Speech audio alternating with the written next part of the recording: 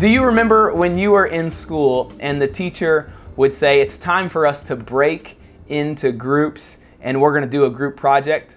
I'll tell you, I was so excited at that moment because I got to work with my friends and classmates, and I wasn't going to be graded off of just my performance. We were going to be graded as one.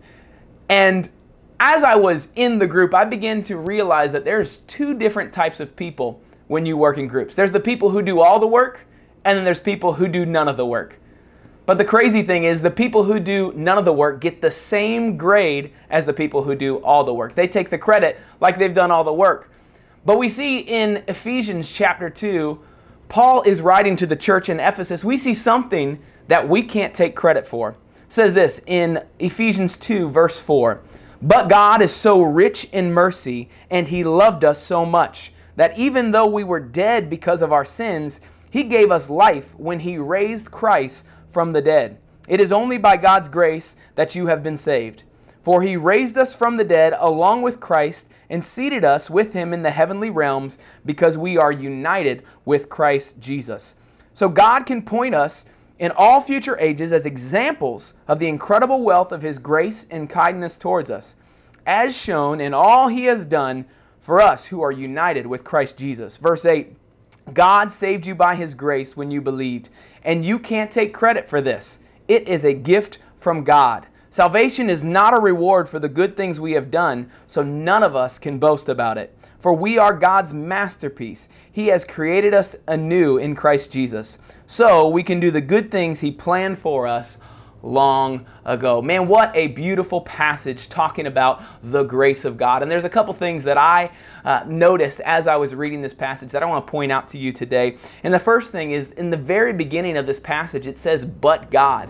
And to understand the context, we need to read what came before this. And in verse 3, it says, "All of us used to live in a way following the passionate desires and inclinations of our sinful nature. By our very nature, we were subject to God's anger just like everyone else." Verse 4, "But God, so rich in mercy, and He loved us so much."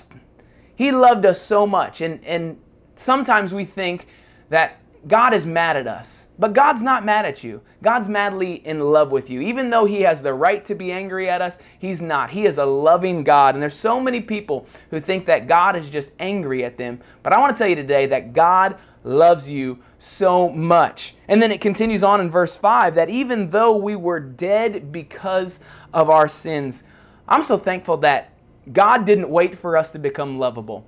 God didn't wait for a time for us to get everything cleaned up, to make ourselves perfect before we come to Him. He came when we were dead in our sins. We had nothing to offer. And so many people will say, you know what, I need to come back to God, but I'm going to wait till I clean some things up, until I change my life and do some things some inventory, some things that I need to clean out and get better. But God takes us just as we are. Aren't you thankful that He does that? He doesn't wait for us to be lovable. He loves us just as we are. And then the last thing I saw in verse 8 says, "God saved you by His grace when you believe, and you can't take credit for it."